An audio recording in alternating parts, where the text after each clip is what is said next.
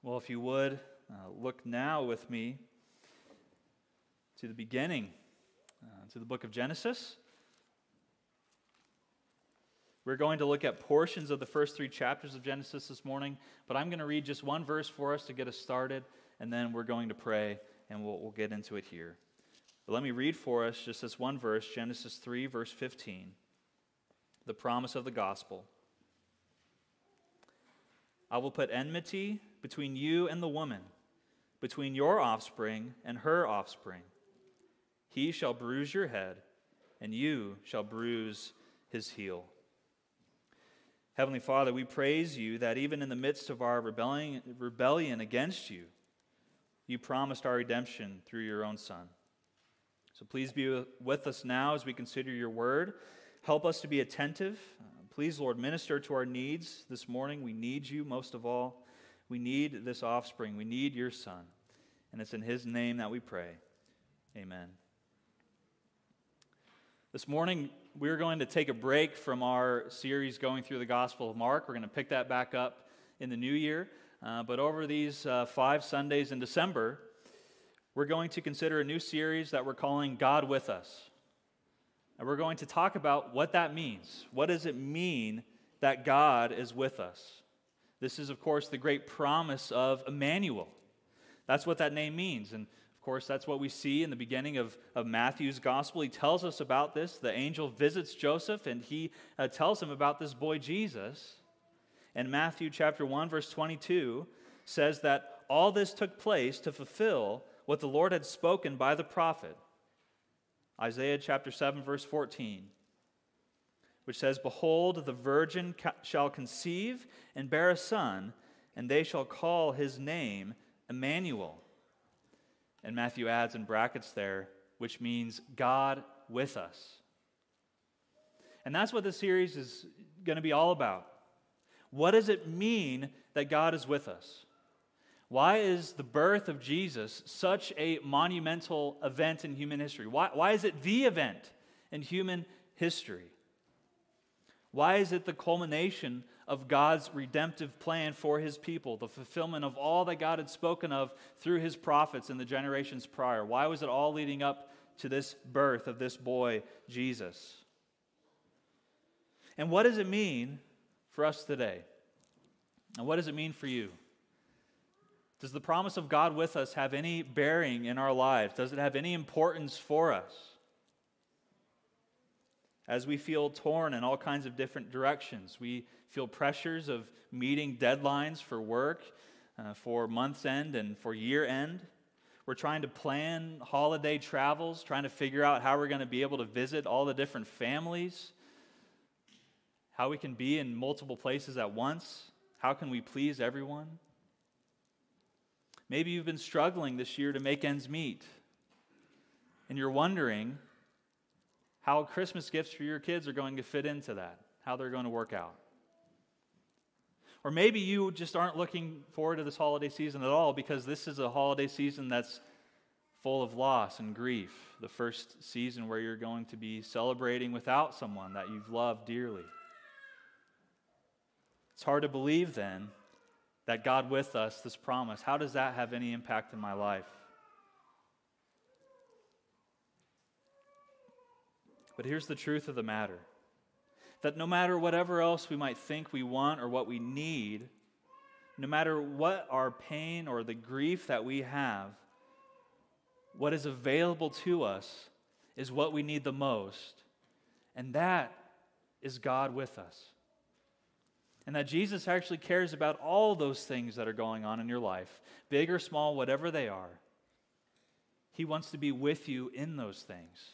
And he, in fact, promises that he is with you.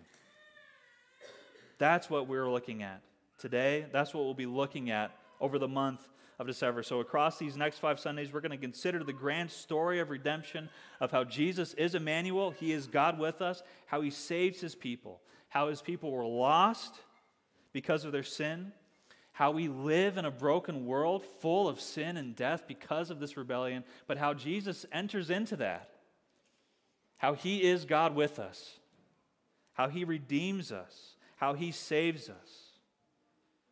We'll see how God first, He sought His people out in the types and shadows in the Old Testament, how He, in the fullness of time, was born of the Virgin Mary, and how we have nothing left to worry about. All we have to look forward to is God with us forever. That's our glorious future we have. From past to present, all the way to the future, God will be with us. But for just this morning, we need to start at the beginning. In order to understand the grand story of it all, we need to start back at the beginning in these first 3 chapters of Genesis. That's what we want to do this morning. And what I want us to take away from this section of Scripture is this main idea. This is the main thing I want us to take away, is that God with us was lost, but not forever. God with us was lost, but not forever. We had God with us, but we lost it due to sin. Thankfully, by God's grace, we didn't lose it forever. God was with us when He created us. He made us to be with Him. We lost that relationship through the rebellion and our own sin of our first parents. We continue in that sin, constantly adding to it day by day. We lost it, but we didn't lose it forever. Even in the midst of the penalty of our sin, God promised a Redeemer who would be Immanuel. That's what we're looking at this morning. Let's work our way through the text now. I'm going to read certain passages as we go along. We're going to focus on 3 areas, 3 things as we work our way through that each build up to the main idea that we just said, that God with us was lost, but not forever. So the first thing that we want to see then is God with us. This is how we were created. God with us. Have you ever wondered what your purpose in life is? Have you ever wondered what life is all about? What's the meaning of life? What's my purpose here? The world gives us all kinds of answers. Right now in our modern and postmodern culture, that answer predominantly is that you have to be true to yourself. That whatever you feel strongest inside of you is your true self, and then everything else must conform to that feeling that you have. Everything around you, even your own body, must be conformed and self-actualized into what you feel inside. And this has had disastrous results, because it's not what life is all about. But Scripture tells us what life is about. It gives us our purpose in life. And our purpose is quite simple. It's maybe difficult to live out, but it's quite simple to wrap our heads around. Our purpose is to be in relationship with God, our Creator. That's what life is all about. Is to love the one who has first loved us. This is Augustine's, it's his famous line, "You've made us for yourself, O Lord, and our hearts are restless until they find their rest in Thee." We were created to be with God, to find rest and meaning and joy and purpose in Him.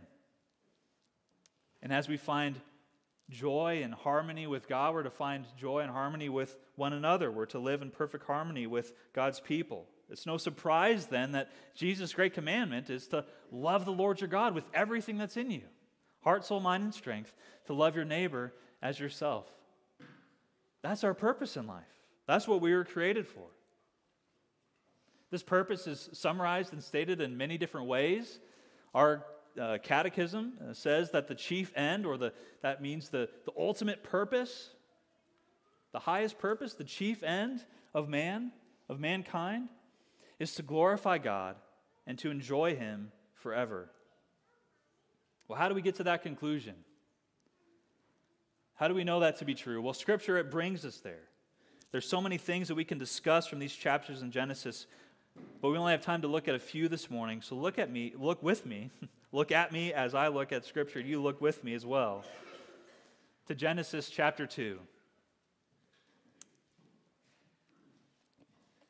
And I want to read verse 7 and 8 for us. Genesis 2, verse 7 and 8. "Then the Lord God formed the man of dust from the ground And he breathed into his nostrils the breath of life, and the man became a living creature. And the Lord God planted a garden in Eden in the east, and there he put the man whom he had formed. We didn't look at chapter 1, which gives us the broad brush stroke of how God created mankind on the sixth day. God created man, male and female, in his image. He created them. But here in chapter 2, we zoom in to see how man doesn't have hands, but the language here is that of a potter with a lump of clay. That he got his hands dirty, as it were. He scooped up the ground, and he formed and he fashioned man. This is a picture of an intimate creation. God was intimately involved in creating us, more than he was in the other things that he created. He got his hands dirty, as it were, because he loved us. He loved humankind. And this love is reinforced in the next phrase, that he breathed life into him. And this is the breath of life from the life-giving Spirit himself. And commentators, they rightly point out that whereas our bodies were formed and fashioned by the dust, by the ground, by the earth, the soul given to mankind comes immediately from God himself. This is the life-giving Spirit. It comes directly from God himself. There's no other substance. There's no other material that he's using, but he's breathing immediately from himself to us. This is how God created man. And if that wasn't enough, in verse 8 we're told that God, he planted this garden in Eden, and then he took Adam and he put him there. So God is with us. It's right here. God created us to be with him. God could have made Adam and he could have sent him out. He could have sent him out immediately. But that's not the purpose for which he created him. But rather, he created him to be with him, to be in the garden, in his presence. The exact location of Eden, the exact location of this garden, that's not important for us. It's an interesting question, but it's not of most importance. What's important for us to see is that God is with us. Is that this text shows us the relationship we had with God. We were created to be with God. Eden represents God's dwelling place. Eden is the Holy of Holies, if you're thinking of the temple. This is where God's presence was so, it was all here. And he plants the garden so that Adam could be with him in his presence. This is the tragedy of the fall, that we lost that intimate relationship, that intimate presence with God. But we're not there yet. We're not there at the fall. We'll get there in a moment. But first, let's look more about what God with us was like before the fall. God intimately created us. He breathed life into us. He created a home for us in the garden. And then he gives us this purposeful work to do. So look down with me at verses 15 through 17. It says that the Lord God, he took the man, he put him in the garden, and it says to work and to keep. To work it and to keep it. And the Lord God commanded the man, saying, you may surely eat of every tree of the garden, but of the tree of the knowledge of good and evil you shall not eat, for in the day you eat of it, you shall surely die. So here's the covenant that God made with Adam in the garden. Here's the simple command I give you, and I invite you to trust in me, to hear my word, to accept it, and to believe it. And here's the work that I'm giving you to do, to work and to keep. This is priestly work. We are to work. We are to expand the garden. We are to keep, which is to protect. We are to watch over what God has given us to do. That includes everything. That includes our theology. That includes what we think about God. That includes right, proper worship of God. All these things we are called to keep and protect and to work to advance in God's world that he's given us. This is what God has called us to do and given us then that explicit command as well, to not eat of the fruit of the tree. God had given Adam the task. He gave our first parents this task to work and to keep the garden and to trust in him and in his word. Finally, after all these things, God creates a wife for Adam. After forming all kinds of different creatures, he forms Eve, this woman, from his side. And Adam says in verse 23 that this at last is bone of my bones and flesh of my flesh. She shall be called woman because she was taken out of man. Therefore a man shall leave his father and his mother and hold fast to his wife, and they shall become one flesh. What can we say about all of these things? There's so much there. What can we say about all of these things? Well, we can summarize it by saying that God created mankind. He created male and female. He created you. He created me to be in relationship with one another. As we work and keep God's, His kingdom, as we enjoy His presence, ultimately, we were created to be in that same intimate relationship with God, our Maker, with God Himself, glorifying Him and enjoying Him forever. That is what we were created to be. That is what we were created to do. That is God with us. But we know, tragically, that this did not last. God with us was lost. So look now in chapter 3 with me, please. I'm going to read this section for us.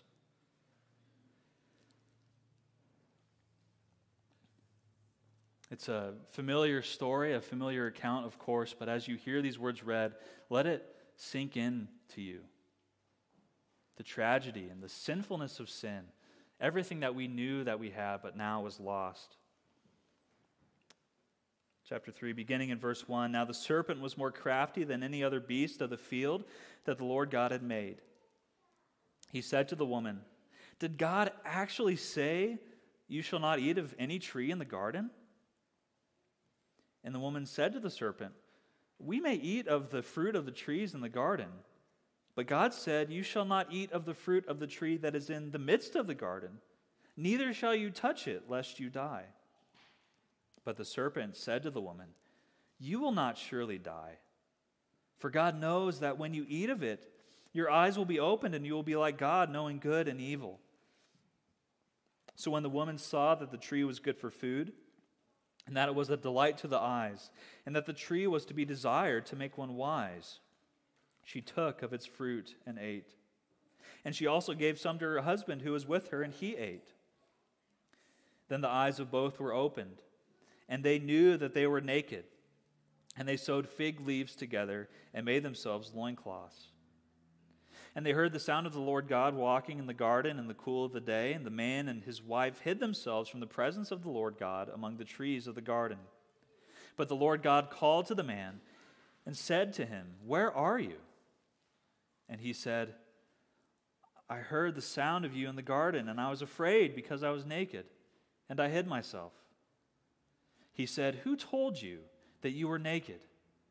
Have you eaten of the tree of which I commanded you not to eat?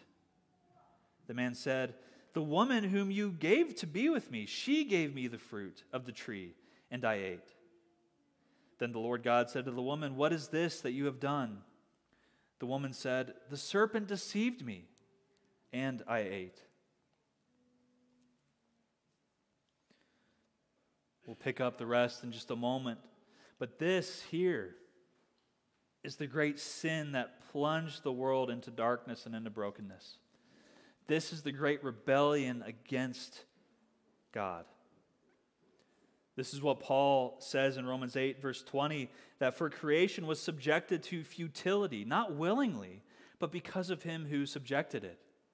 All creation, he'll go on to say, all creation groans, all creation is under the weight of this sin and this brokenness. This is the world that we live in because of the creatures rebelling against the Almighty Creator. Because of this sin, God's perfect justice had demanded that his rebellious creation be removed from his presence. A holy God cannot dwell amongst sin. Sin cannot coexist with a perfect, holy God. And later in chapter 3, it describes how God, he sends them out from his presence. But he does not do so immediately. Do you see the kindness of God, even in the midst of this wicked sin? God, he calls to Adam. Does the all-knowing God need help finding out where Adam and Eve are? Does the all-powerful God, does he need a hand? Certainly he doesn't. But he invited Adam and Eve like he invites all of us to come to him, willingly confessing our sins to him, because he is a good father who forgives our sin. But the first inclination is to hide. That's our first inclination, just like our first parents. We feel naked, we feel ashamed, and we're so quick to shift the blame instead of taking that personal responsibility. Adam tells God, well, it was the woman who you gave me. She's the reason. Did Eve sin? Yes. Yes, of course, but it was not her fault that Adam ate. Adam was given the command to work and to keep. It was his job to protect the garden. It was his job to protect the commandment of God. So where was he when the serpent entered? It was his job to protect. It was his job to keep. He failed to keep God's commandment.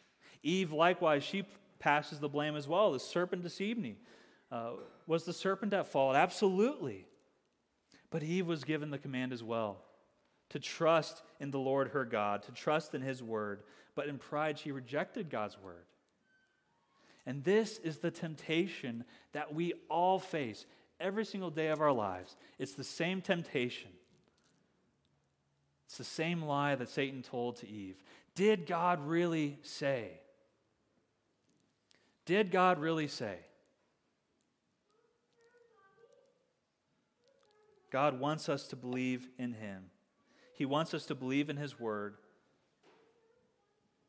He knows that we will be tempted to abandon his word, but more than anything, God wants us to be with him in this relationship through his word, humbly trusting in what he has to say for us.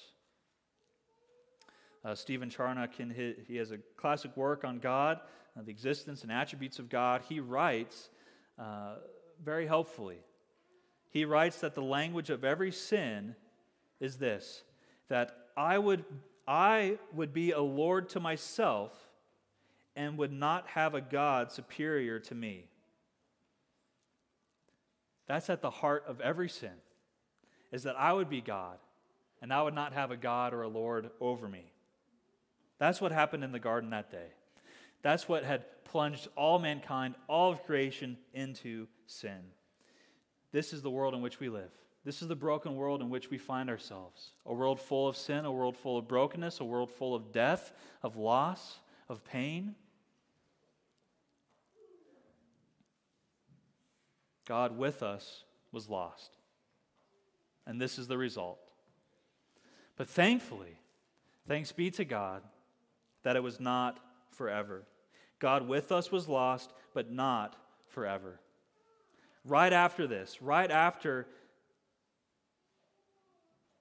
this confession of sin, God, he begins to pronounce his judgment against sin. But it's in the midst of this pronouncement of judgment against all wickedness that God also announces his great mercy. This is the verse that we read earlier today. I'm going to start in verse 14 and we'll read verse 15 again. The Lord God said to the serpent, because you have done this, cursed are you above all livestock and above all beasts of the field. On your belly you shall go, and dust you shall eat all the days of your life. And verse 15.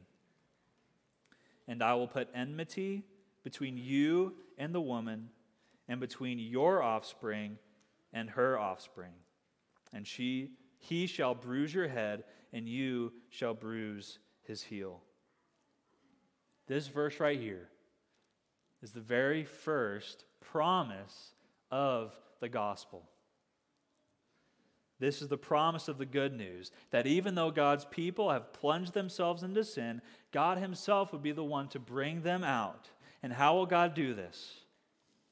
It's through a certain offspring of the woman. This offspring who's going to wage bloody war against the offspring of the serpent. I will put enmity between the two of them, between you and the woman, between your offspring and her offspring. He shall bruise your head, you shall bruise his heel. This is the Redeemer who is promised. And all the rest of our Bibles, all the rest of your Bible is a commentary on this verse. Because from this point onward, God's people are going to be asking, God's people are going to be searching, who is this offspring? Who is this person? Who is this Redeemer that is going to undo everything that has been done? In the very next chapter, chapter 4 of Genesis, we read of the first skirmish between these two sets of offspring. The offspring of the serpent, he strikes first as Cain murders his brother Abel. But God raises up another offspring for Eve. He raises up her son Seth because God has appointed him so that the lineage of Eve would continue. And we see all through Genesis now the story of God's redemption from Seth to Noah, whom God preserves through the judgment flood, all the way down to Abraham. And God calls Abraham, and we read that earlier. Mary herself recounts this wonderful act of God's providence, where God calls Abraham and God gives the promise to Abraham that you will have an offspring. Why does God give this promise to Abraham? It's not because of his son Isaac, who is the promised offspring, but he was just a type and a prefigure of the offspring that was to come. This offspring from Abraham's line is the promised offspring in Genesis 3:15 who would crush the serpent's head. In the rest of this series, we are going to look at how that wonderful, amazing story unfolds. How the story of this offspring who is to come, who will right every wrong and defeat all sin. We're going to look at how that happens. We're going to look at how God fulfills his promise and brings about this glorious offspring all the way through Scripture. But as we conclude, as we close today, we're going to skip ahead. Because we know that this offspring who's promised, he is Christ Jesus. Paul says in Galatians 3:16, he says that now the promises were made to Abraham and to his offspring. The same word used in Genesis 3:15, to the seed of Abraham. And Paul says that it does not say, and to offsprings, plural, referring to many, but referring to one, and to your offspring, who is Christ. That is why, beginning to end, the story of the Bible is about Christ. It's about Jesus. He is the offspring who was promised. He is the one who defeats the serpent. He defeats death. He crushes sin and death under his feet. He crushes the serpent's head. It cost him his life, though. His heel is bruised. It cost him his life, but it is not a mortal wound.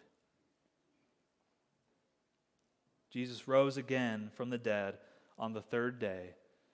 In his death, he has trampled over death. He is victorious. God with us was lost, but not forever. That is the good news of Jesus. That is the good news of God with us. That's how God created us to be. We had everything we could ever possibly need or want in that garden because we had God with us. But we lost it due to our sin.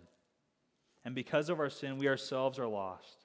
That feeling of hopelessness and helplessness that we can feel, the grief and pain because of death and loss, the anxiety and fear that exists everywhere that we look, that is a result of what was lost on that day. This is sin and the effects of sin everywhere in our world. And apart from God's grace, this is all that we would ever have. That's the bad news. Apart from God's grace, the wages, what's required of our sin is death. That's the bad news. But the good news is that there is a man whose name is Immanuel, which means God with us. Because he is God himself in the flesh, he has dwelt among us, and through his life and death and resurrection, he has reconciled us back to God. And now that life that we were created for, that life that we desire more than anything, even more than our words can express sometimes, that life is available to us again. Jesus came and he preached that I am the bread of life. He gives eternal life. He gives abundant life to his people. So what you need most this season, what you need most every season, is Christ. If you don't have Christ, you need Christ. If you have Christ, you need more of Christ. He is the only one who can make the sufferings that we go through in this life to be incomparable to the glory that is to come when he returns. He can bring rest to restless hearts. He can bring forgiveness to burdened hearts and clean, guilty consciences. He can do this. So if nothing else this December, if nothing else happens, seek Christ. That's what it's all about. Seek the one who is God with us, God in the flesh. That is Christ. Let's seek him now together as we pray. Please pray with me. Jesus, you are Immanuel, you are God with us because you are God in the flesh. So please, we pray that you would be with us this morning. For those who are burdened and weighed down, may you be their source of strength and their shield about them, the lifter of their heads. For those who are burdened with sin, Jesus, you are the Lamb of God who takes away all sin. Be their advocate and cleanse them. For those who might not know you, would you make yourself known? And even during this prayer, even during this time in our service, would you be calling your lost sheep back to the fold? And everything, Lord, may our lives be centered around you because you are God with us. You are God in the flesh. You are our Savior, our Redeemer, our Master, and our friend. And we pray all this in your name, the name above every name. Amen.